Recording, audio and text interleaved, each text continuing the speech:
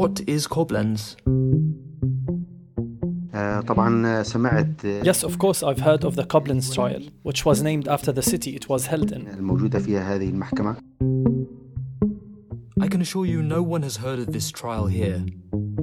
تهدف هذه This trial aims to prosecute two officers of al-Assad's regime, the most notorious officers of Al-Khatib's security branch. معروف بفرع الخطيب.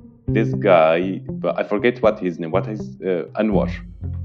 The perpetrators thought that they could go unscathed after the damage they've done in Syria. Yes, many people who were affiliated with the government left and are in Germany right now. As for Al-Khatib's detention center, Yes, I know Al-Khatib branch. I don't suppose anyone in Syria is unaware of it.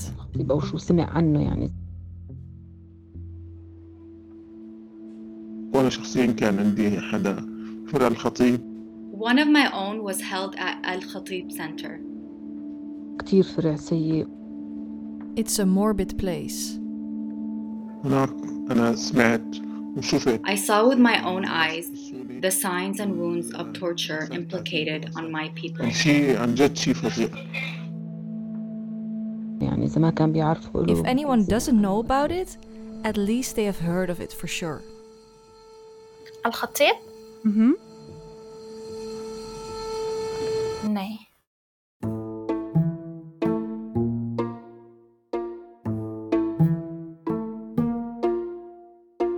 From 75 Podcasts, this is Branch 251. I am Asir Khattab. And I'm Noor Hamadeh. Over the past few weeks, our colleagues and us reached out to 16 people. We asked them about Koblenz, about the Al-Khatib branch, about justice and accountability. People from a range of backgrounds, ages, and locations. There are two things they all have in common. They are all Syrian, and none of them is directly involved with the Koblenz trial. In this episode, you won't hear from lawyers, professors, journalists, or experts. Because as much as we want to help you understand what's happening in Koblenz, there is one question that people who are deeply involved with the trial can't answer. To what extent does the Koblenz trial live in the minds of Syrians, inside and outside of Syria?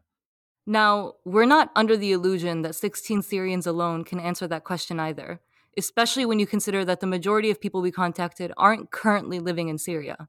Only 2 of them do, and we have audio from one of them. The other sent us written responses.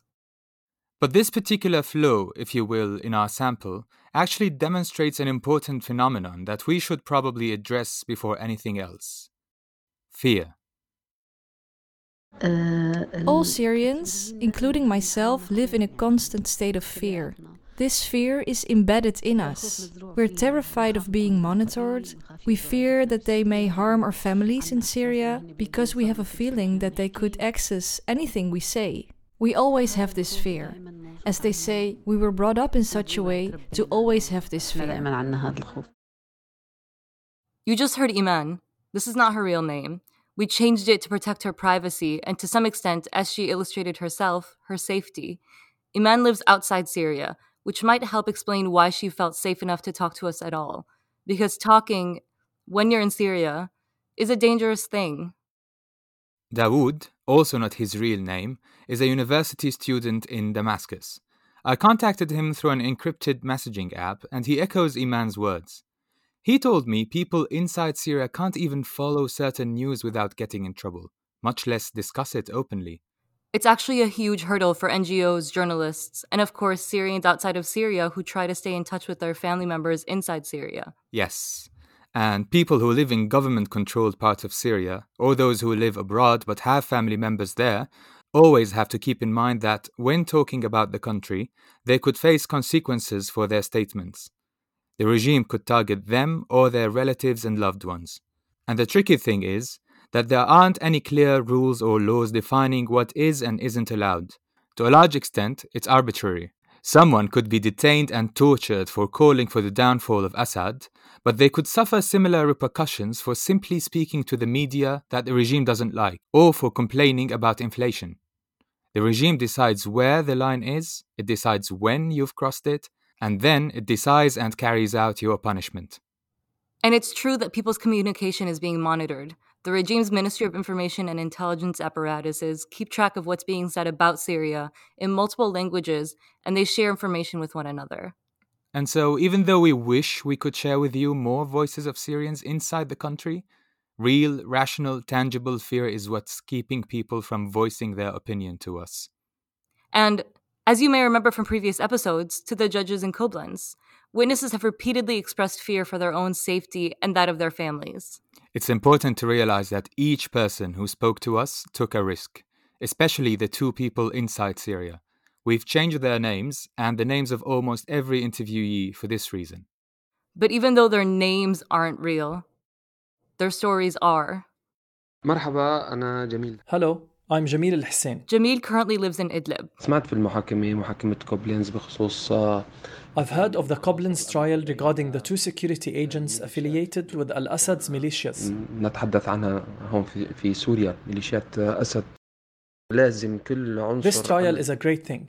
Every single security agent, whether a major general or a soldier, who murdered civilians in their liberated cities and towns previously, currently, and until this moment, if they are in a European country and the government has arrested and detained them, they should be prosecuted in the same exact city or country. أو في ذات البلد الموجودين فيه. Jamil believes that European countries have the responsibility to hold people who committed crimes in Syria accountable. He says it's the least they can do, in fact. And not just to deliver justice, but also to make sure that perpetrators don't devalue the meaning of being a refugee. He wants European countries to make sure that perpetrators aren't offered the same amount of protection, the same rights, as the survivors of their crimes. They should at least honor the victims by not letting these agents become refugees, for their value not to equal the value of a civilian that was ejected by war and torn apart from their towns and cities, homes and families. Therefore, we are with the prosecution of criminals, especially when they are security personnel or part of Al-Assad's militias. In the end, they are all affiliated with one regime, one head perpetrator, and one criminal. It's interesting what he says in the end there. In his mind, people like Anwar R and Iyad A, if they are found guilty of what they're accused of, represent Assad. Something similar was mentioned by Ala. He recently left Syria and told us he's very familiar with the Koblenz trial. He thinks that the trial has a lot of merit, including giving Syrians hope and perspective for justice. Like Jamil, Ala points out that Anwar R and Iyad A are more than just the sum of their alleged crimes. They represent Assad's system of oppression and torture.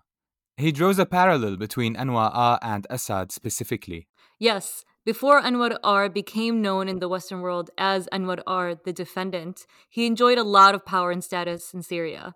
Multiple people said that in these interviews.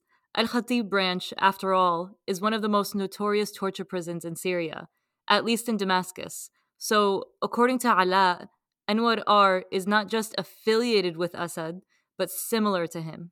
It's easy to imagine then that Koblenz could have huge symbolic importance for many people. I am Uday Al-Ma'sarani, a communication student at Wolfsburg University in Germany. I've been a resident of Germany for about 5 years now. I spoke to Uday, who actually attended the Koblenz trial. When I asked him why he felt compelled to go, he basically told me that he was drawn to the symbolic importance of Koblenz, that it was history in the making, and so he was curious what witnessing it would look, sound, and feel like. My motive behind attending is that I was honestly intrigued to see what it means for a trial to occur in the first place, to find out what it means to have a course of justice in the Syrian context. Coming from Syria, I'm not used to the concept of just courts or trials for human rights. So I could not fully comprehend that we are actually safe in Germany as Syrian refugees.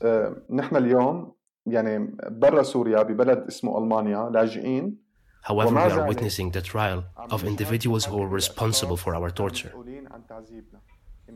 This in itself made me feel disoriented. My feelings were not even clear to me.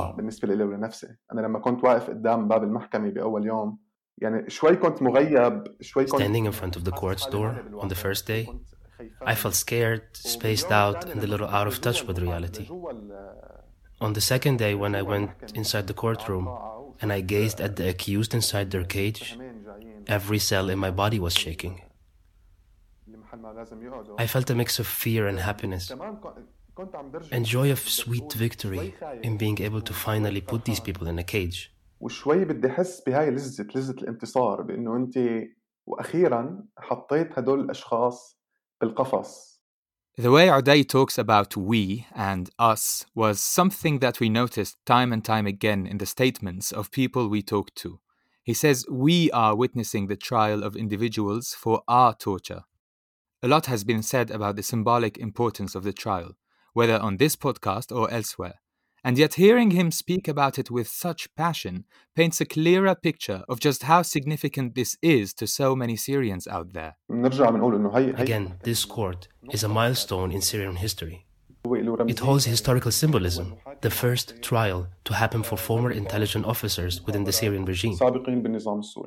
Uday also wanted to carry a message with him to the Koblenz trial, and tell Germany and the world that despite this trial and all the developments in Syria, it still isn't safe for people to return, and that those notorious branches are still at work. The trial is a political context in disguise, because violations are still happening today in Syria. There are still free officers who are committing crimes and violations until now. You know, there are reports stating that 130,000 detainees are still in Syrian prisons. As long as these oppressive free officers are around, we can never say that Syria is safe. But this does not overshadow the significance of this trial, which managed to teach even Uday, a former detainee himself, about the inner workings of the Syrian regime's intelligence apparatuses. نحن عم نشوف بكل جلسة عم تصير بهي المحاكمة. We see that every session in the trial clarifies events and details that we were not aware of. I did not know such details. As a detainee myself, I did not even realize what was happening, so how would the rest of the world know? Today we are showing details and presenting proof to the whole universe, to every country and every person, whether in Germany or not. Today in this trial, we have proof of the regime's methodology. It is a proof to us Syrians and to all countries that this regime is a criminal one. It's not just a regime in a battle with terrorists. No, it's a regime that wants to rule over Syria with an iron grip of security forces, intelligence services, torture, arrest, and enforced disappearances. As Syrians, we need to support this course of action. Although we wish we could see these trials in Damascus, we know there are international and legal obstacles that prevent it. I asked him to describe the trial in one word. Victory. Victory is ours. It seems that justice means something different for everybody. Even among the few people we contacted, many different conceptions of justice were represented. Farah, for instance, emphasized the role that victims should play. Victims need to be at the center. The process itself needs to be victim-centered. Whereas Muhammad highlighted the need for a new democratic system in Syria before organizing tribunals, possibly for years to come. I think the closest example that we could go with is what happened with Rwanda, for example. Like to bring a new political system to Syria, have an actual change of political scene, and take it more to a democratic one. So, what do our interviewees think? Does this trial have a role to play in bringing justice for Syria? Since there's disagreement about what justice really entails, the only thing closer to an answer would probably be, depends on who you ask. For some people, yes. For others, not so much. Let's look at some of the shortcomings that the people we interviewed pointed out and some of the concerns they raised. Broadly speaking, most of them fall into one of three categories: Koblenz as partial justice, Koblenz as prematurity, and Koblenz as location. Let's start with the latter, because it's probably the easiest to understand. Many of the people we heard from raised the point that Koblenz is too far away from Syria to have a tangible or even symbolic impact. Syrians don't own Koblenz. It doesn't empower or help them heal the way that a Syrian trial in Syria would. Hassan doesn't follow the Koblenz trial that intensely, but he knows Al-Khatib branch all too well. One of his childhood friends died there.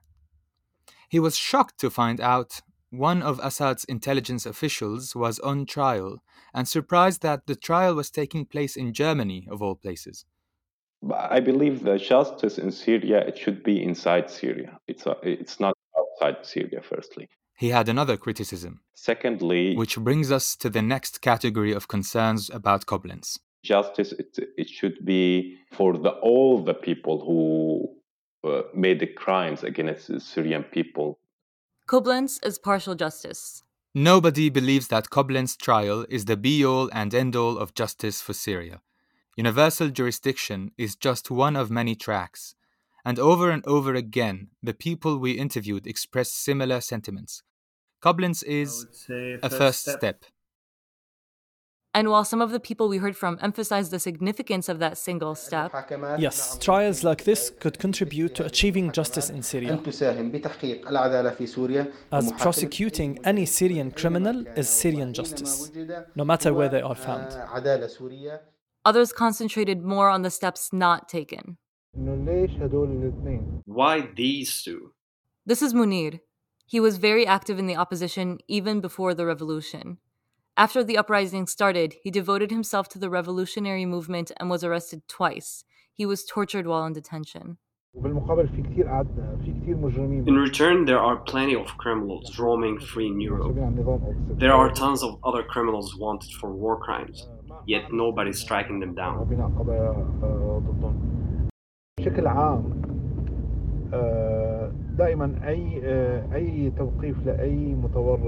In general, any arrest of anyone implicated in such violations is always a gain. It's a great thing, something that we can't not welcome with open arms. However, I and many people involved in legal matters and victim organizations view justice as a comprehensive process, not a selective one.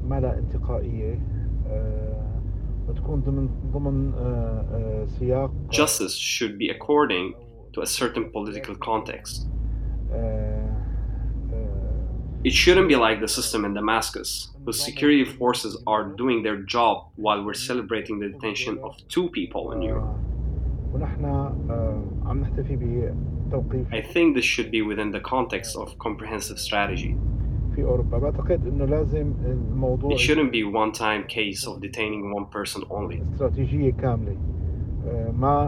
There must be a comprehensive strategy that leads to taking down all criminals.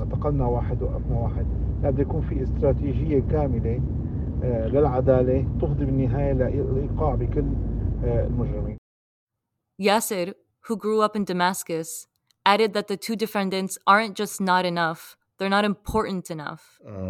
Both of the defendants that are on trial are not very high-ranking officials, and we all know that that the command responsibility or the chain of command in Syria is so well documented and so tightly followed that there are much more culpable mass criminals at large in Syria.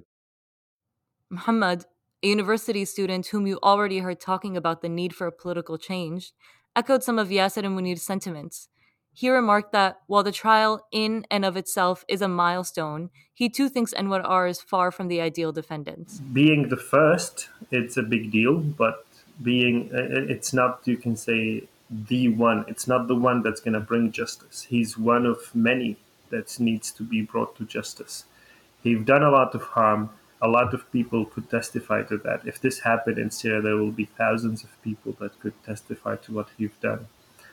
But he's one of many. He's one of the small fishes. He's the one that actually escaped, the one that is not involved anymore. And there is plenty of things that happened from after he left that's even worse from when he was there. Not to say that he's less harmful or more harmful from other people or less criminal or more criminal, but there is plenty of other people that should be brought to justice.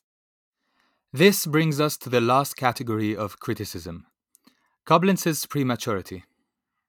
One of the remarkable things about the court in Koblenz is that it is putting people on trial who are affiliated with a regime that is still in power. When we think of putting war criminals on trial, the war during which they allegedly committed those crimes is usually over. The Nuremberg trials, the Khmer Rouge Tribunal, the Rwandan genocide. The conflict in Syria is ongoing. People are still being detained and tortured, and the perpetrators that are active in Syria today might look at what's going on in Koblenz and realize that that's the fate that possibly awaits them if they don't win this war. It might discourage them from defecting, instead make them put their heels in the sand.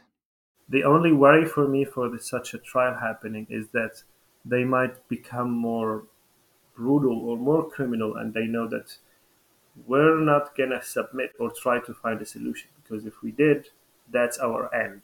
We're going to be brought to justice and treated as criminals around the world. So this is it. We're going to keep fighting until when?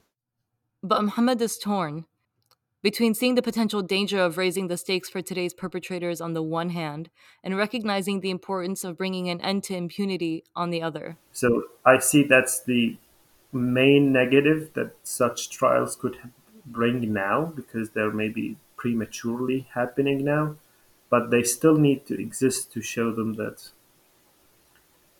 you can't just run freely at a certain point. If you decide like, okay, I got enough money, I got enough power, I can just move around wherever I want and like settle in any country I want.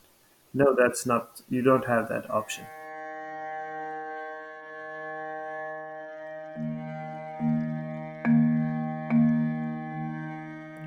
Noor, what do you think of these issues? You know, Asser, I agree with a lot of what these people are saying about Koblenz being a first step towards justice. It really can't be the only thing that encompasses that. And I also think it's really important what Yasser and others highlighted, which is that the two defendants here aren't the most important defendants. As much as they committed crimes, they were also carrying out orders from people higher up.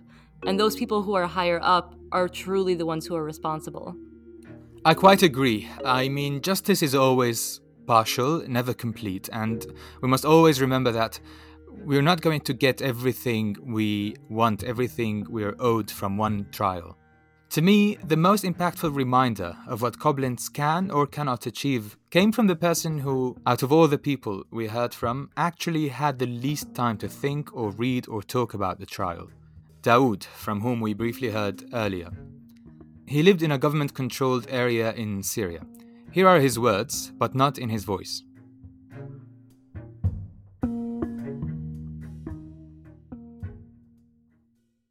What is Koblenz? Yes, I have heard something along these lines. The trial of the refugees who were actually in the intelligence forces. He's not surprised that Anwar R. and Iyad A. were arrested in Germany. Yes, many people who were affiliated with the government left and are in Germany right now. And he doesn't see how their trial could help him or the people around him. I don't know if any of this is actually useful. As a Syrian here, it won't really affect me. We just want the war to come to an end and for the sanctions to lift in order to live our regular lives. He says a very far-away trial isn't really on anyone's mind right now. I think people's first priority has become their livelihood. No one's thinking much about politics. And even if he wanted to... You know how it is. You can't follow these topics without getting into trouble. Following the news is not a given. Look, I can't say we're keeping up with these things around here. People can barely manage to get hold of bread and petrol. They sometimes don't even know what's going on in another city. I can assure you no one has heard of this trial here. Don't be surprised because people aren't in the mood to keep up with these things. And from what he knows about the trial, he doesn't seem to have much faith in its potential to have an impact. The problem is things never change here. The government might actually be watching and mocking the trial from where they're sitting. And he thinks it's mostly a news story, a collection of articles and reports that might draw attention to Syria again, but won't really move the needle on justice. As I said, I don't have an issue with what's happening, and I know so many mistakes happen here that no one is held accountable for. But even now, with everything going on in Germany, It might be increasing the publicity of it all, but no punishments are being imposed on the government. Its only purpose seems to be media coverage, but no justice. Wow, it's interesting that Dawood hasn't heard of this trial when all the other people we spoke to have at least heard of it and have something to say about it. But I imagine he brings up an important point, which is that his priorities are different. He isn't interested in justice abroad. He's interested in how to survive. He paints a different picture here. It's honestly not surprising to hear Koblenz doesn't really have a place in the minds of those still living in Syria. I suppose it's a privilege to even be able to follow it. Yes, and even though almost everyone you heard from today is, to varying degrees, aware of Koblenz, that doesn't mean we should draw too many conclusions from that either. It's probably safe to assume that what Dawood described is true, that not many people inside Syria know about Koblenz. You really have to look for information for it, and they're too concerned with staying safe to do so. And by the same token, there are probably many Syrians outside of Syria, particularly from the younger generation, who are too busy trying to settle into their new lives away from their country to keep up with Koblenz too. Our colleague Paulina spoke to Yara. She fled Syria as a kid, before she could finish high school. Her favorite subjects were math and biology, and she's currently studying for a job in the medical field. She has vivid and traumatic memories of the start of the uprising and her journey to Europe, and she follows both the local news and the news from the MENA region. But still... Al-Khatib? Nee. Het Koblenz-proces zelf? Het Al-Khatib-proces? Nee.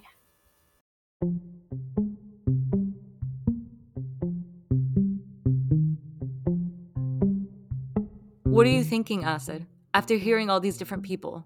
What's the takeaway for you? You know, Noor, we are getting different opinions on the trial depending on whom we speak to. But one thing that strikes me is their view of Anwar R. and Iyad A. as guilty of the accusations made against them. No one is saying that they are innocent, or at least innocent until proven guilty. What do you think? I agree, Asad. I noticed the same thing. And I think part of that is that Syrians, to a certain extent, see anyone who's affiliated with the regime or works with the regime as automatically guilty. And another thing I noticed was that a lot of people highlighted that they saw this trial as a first step towards justice. So despite all these criticisms, I think people are hopeful that something important will come from it. And maybe that's one of the most important consequences, whether intended or not, of the Koblenz trial. The fact that it reignites the flame of hope for justice, and may even trigger future justice efforts. A journey that started in Koblenz, but isn't going to end there.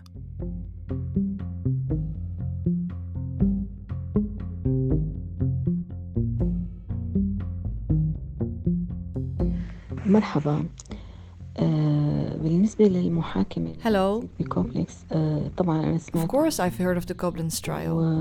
وبعرف كتير صبايا وشباب. I know many young men and women involved in activities supporting the trial. بجانب المحكمة. As for El Khatib's detention center, I don't suppose that anyone in Syria is unaware of it. If someone doesn't know about it, they at least have heard about it for sure. It's a morbid place. Anyone that enters suffers a lot there. كتير يعني اللي بيدخل عليه بيعاني جدا هنيك لأنا. I don't personally know anyone who has had a first-hand experience with this center, but I often hear about it. هلا المحكمة أنا كتير بصراحة متفائلة فيها. I can't help but be hopeful about this trial. It gives hope to victims of injustice in Syria that they will get their justice, even if it was outside Syria. There is a system that will restore their justice. I'm hoping that this trial would give those who were treated unjustly part of the justice that they deserve. And surely, I ask God to do justice to everyone. This truly is a huge step in the course of justice. بتمنى من ربي هيك ياخذ بحق الكل يعني أكيد. That's what I think. I firmly think this is beneficial. منيحة. أنا برأيي كتير إنها خطوة منيحة المحكمة هاي. One might say, we've left Syria and now no one can reach us. But fate interfered and cut their journey of deniability and pretense innocence short. كان ما رح نقدر هي بس القدر دخل. And I wish with all my heart that all victims of injustice would manage to secure their rights from their oppressors. I pray for this with all my heart. Thank you. بتمنى من كل قلبي وشكرا.